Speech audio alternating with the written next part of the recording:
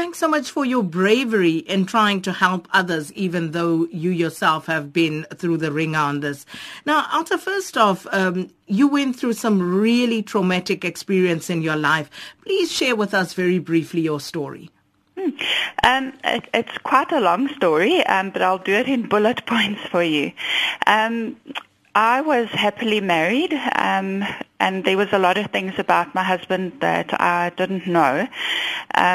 His business was liquidated, first of all, and then I discovered that he was a drug user, which was the reason why his business was lost.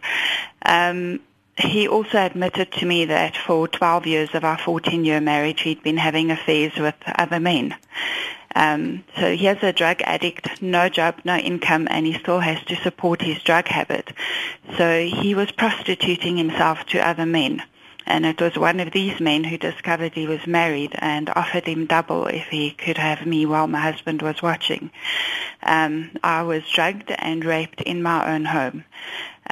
Obviously, it was devastating for me that this was something done to me by someone I loved and trusted. And too often this happens where a rape is done by someone who the victim knows and trusts. Alta, I can't even begin to imagine, what you must have gone through during that time. But how did you actually manage to survive after this, knowing that your husband actually set up this whole incident?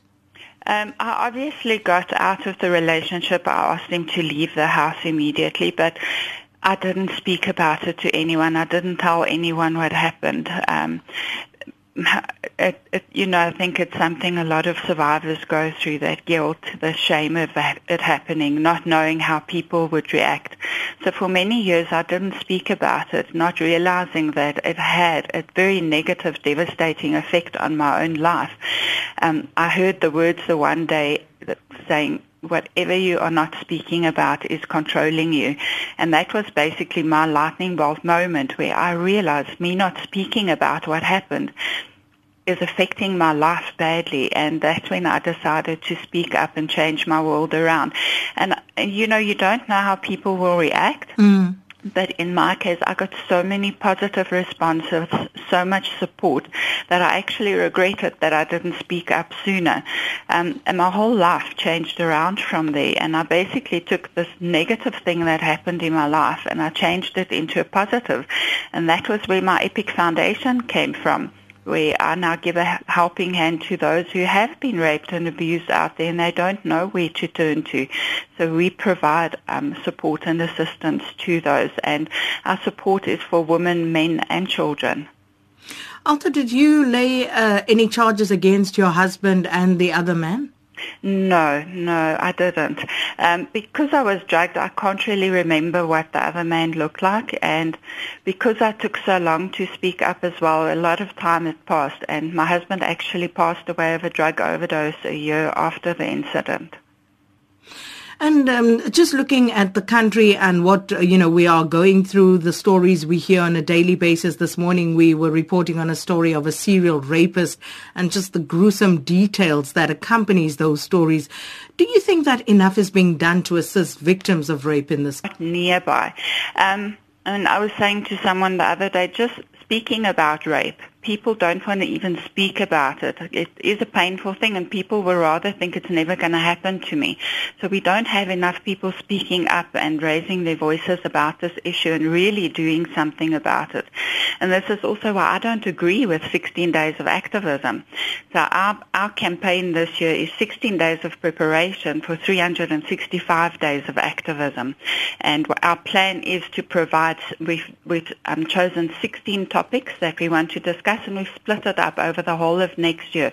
So we want to empower people with information that they need, because a lot of people don't have enough information about just basic things, what to do when it has happened to you, who to speak to. So what we're trying to do is give that information, so hopefully we can make some change. And Alta, your foundation, the Epic Foundation, what sort of assistance do you offer to victims? Look, we start from the beginning. We have what we call our Comfort Pack project, where we supply hospitals, crisis centres, victim empowerment centres with comfort packs for during the initial reporting phases. Then following on from there, we do provide counselling services, support groups, referrals for legal advice, court preparations, and we also do referrals for self-defence classes for anyone who is interested, because we might not be able to stop the perpetrator, but we can teach women, men and children techniques that they can possibly get out of a situation to avoid it happening.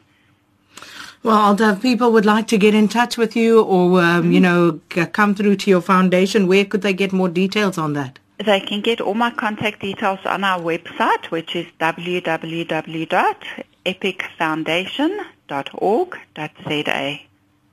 Alta, thank you so much, and you stay strong. Thank you so much for your bravery and sharing your terrible ordeal with us. But obviously, I think many will take heart from the fact that you have survived and you seem to be, pulling through. And that was the CEO of EPIC Foundation, which is an organization that assists victims of rape and abuse, Alta McMaster. And we'll post those contact details on our various social media platforms as well.